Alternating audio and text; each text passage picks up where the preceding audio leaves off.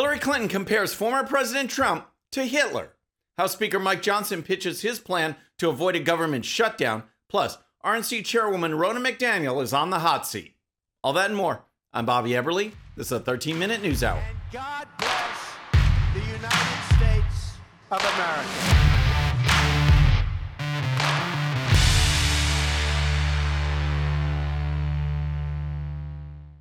Okay, friends, welcome to the show. Happy Monday. Hope you had a great weekend. If you're new to the show, thank you so much for tuning in. We're going to start with Hillary Clinton because she recently made some stunning comparisons. And yes, she brought out the Nazi Hitler reference, which Democrats love to do. But the more she talked, the more it just makes you scratch your head and think, wait, hold on a second. That's what you guys are doing. That's right. You want a little secret into finding out what's on the Democrats' playbook, what's inside it? All you have to do is listen to what they accuse Donald Trump or other Republicans of doing. Chances are that's exactly what the left is doing. Here's Clinton from a recent appearance on The View. You could see it in countries where, well, Hitler was duly elected. That's right. Right? And so all of a sudden, somebody with those tendencies, those dictatorial, authoritarian tendencies would be like, oh, okay, we're going to shut this down. We're going to throw these people in jail. And they didn't usually telegraph that. Trump is telling us what he intends to do. We need to listen to Take him at his word. Are you kidding me? It's just amazing what the left can say. And all these people just nod their heads and say, amen. Hillary actually compared Trump to Hitler. Back in the old days, that used to bring swift condemnation. But on The View, it's a rallying cry. But what's so classic are the examples that Clinton uses. She says, we're going to shut this down. We're going to throw these people in jail. Under Joe Biden, the government had no problem firing people for not taking an experimental drug. Not only were people fired, perhaps even worse, the Biden administration, along with help from the media and big tech, projected a divisive authoritarian message that labeled unvaccinated Americans as bad people, people deserving of being fired, deserving of being cast out and branded. Biden's team knew their claims weren't true, but they said it anyway in order to divide Americans and push authoritarian policies, just like Hillary Clinton was talking about. And she also mentioned throwing people in jail. Oh, you mean like pro-life activists? Or maybe people walking around the Capitol on January 6th. She's just disgusting and has no problem with these authoritarian actions we see right now in Joe Biden's government. Trump supporters are the number one target. And what would Clinton do with them? Well, she has her unique own Hitler-esque ideas. So many of those extremists, those MAGA extremists, take their marching orders from Donald Trump, who has no credibility left by any measure.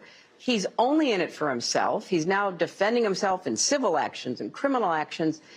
And when do they break with him? You know, because at some point, you know, maybe there needs to be a formal deprogramming of the cult members, but something needs to happen. A deprogramming camp that people would be sent to. Does that sound like freedom and liberty to you? I mean, the left has no problem turning the government-run education system into a programming camp for left-wing radicals. Now Clinton wants to deprogram Trump supporters so everyone will think alike. In other words, think like a leftist. By the way, Clinton added a few more comments about defeating Trump and his supporters. And we have to defeat them. And we have to defeat those who are the election deniers, as we did in 2020 and 2022.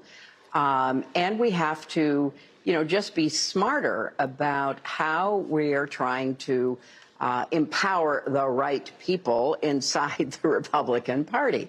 The first part of that clip is right in line with the theme I mentioned earlier. The Democrats have been denying elections for cycle after cycle, yet now they use it against Republicans. But the last part was very interesting. It sounds like they are looking to infiltrate the Republican Party with the right people. Forget about defeating the Republicans, we'll just take them over. And that is why you see fights in the U.S. House and in legislatures around the country. Our party needs to stand strong for conservative values and not be the light beer version of the Democrats. And Hillary just gave us a glimpse of the playbook. All right, next let's talk about House Speaker Mike Johnson and the possible government shutdown. But first, if you're new to the show or haven't subscribed yet, regardless of platform, just search out my name, hit that subscribe button, make sure notifications are turned on. That way you can follow the show and help us grow. Okay, next let's talk about House Speaker Mike Johnson, because the clock is quickly moving forward on the big date of November 17th. That's when we face the potential of a government shutdown unless the many appropriations bills can be passed essentially all at once. Or we do what the government has been doing over and over and over again, and that's passing another continuing resolution that will continue the spending and promote business as usual in Washington. Over the weekend, Johnson proposed a two-step plan which would avoid a government shutdown and give the House time to pass the individual appropriations bills. In other words, it's another continuing resolution, but the difference is there is a plan attached. Give the House time to pass a certain set of appropriations bills by a January deadline and another set of appropriations bills by a February deadline. Here's the story. Some of what's at stake: pay for military and federal workers, while Social Security and Medicare checks will still go out.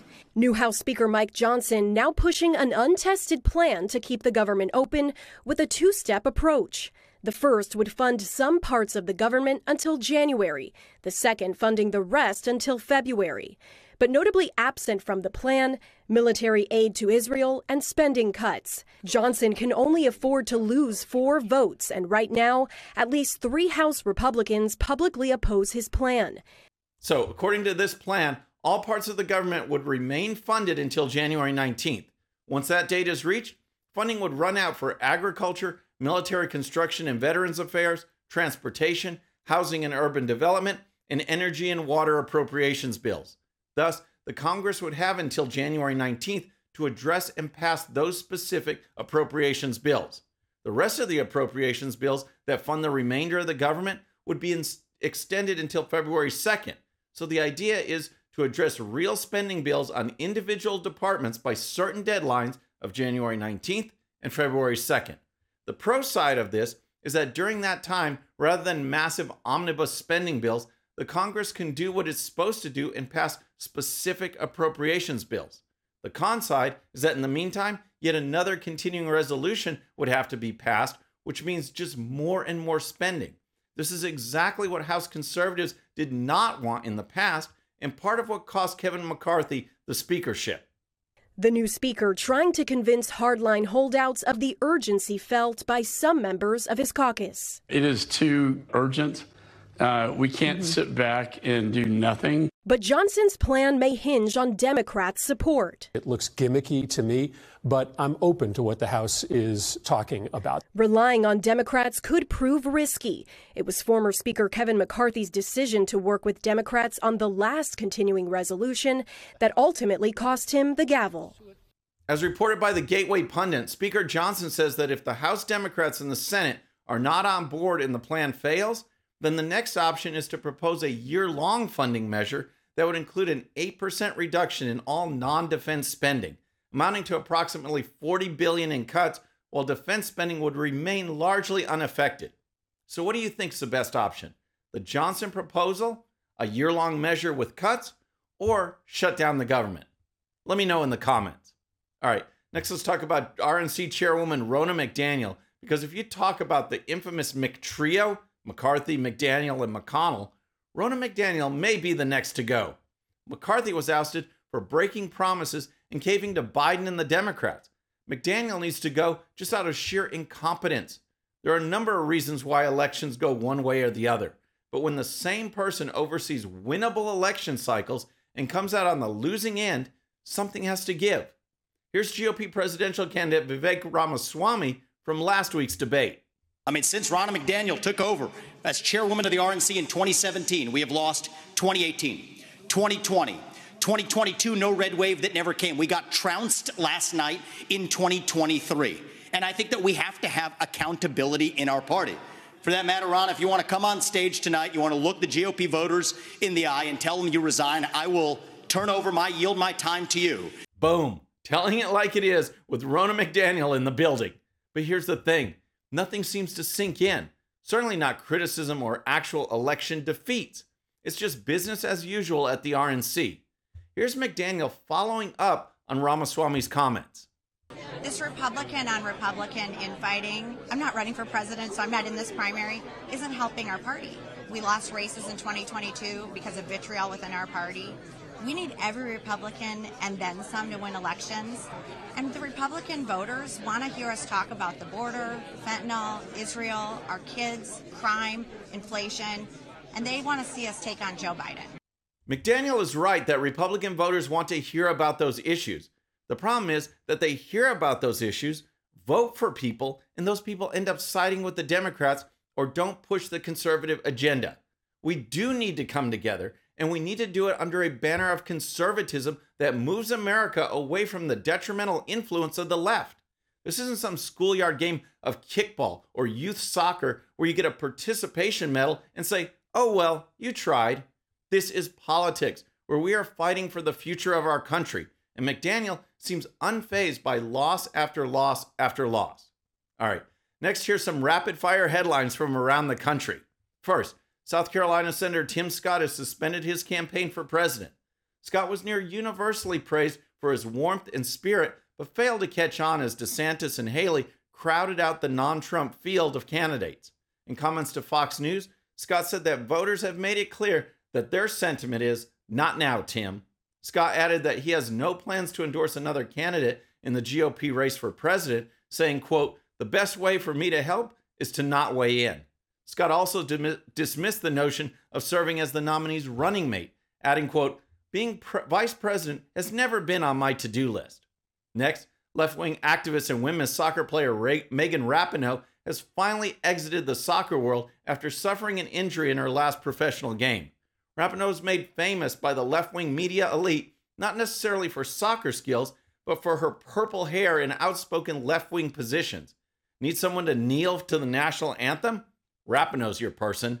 Need someone to display a complete lack of sportsmanship? Rapinoe's there. And now, at the end, after suffering what appears to be an Achilles injury, Rapinoe said in a press conference she's not religious or anything like that, but her injury is proof that there is not a God because, quote, this is effed up. Classy to the end. And finally, we have found the cure for the scourge of drugs, gangs, homelessness, and skyrocketing crime in left-wing cities such as San Francisco. All you need to do is have China come to town, and those on the compassionate left will sweep everyone out and pretend their city is just great. Here's California Governor Gavin Newsom adding just as much. Folks say, oh, they're just cleaning up this place because all those fancy leaders are coming into town. That's true, because it's true. But it's also true for months and months and months prior to APEC, we've been having different conversations. What a mess. But did we just witness America's first honest politician?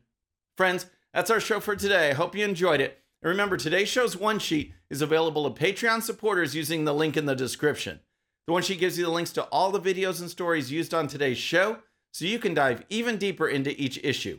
And with that, our next show will be Wednesday evening at the usual time. Until then, I'm Bobby Eberle. This is a 13-minute news hour.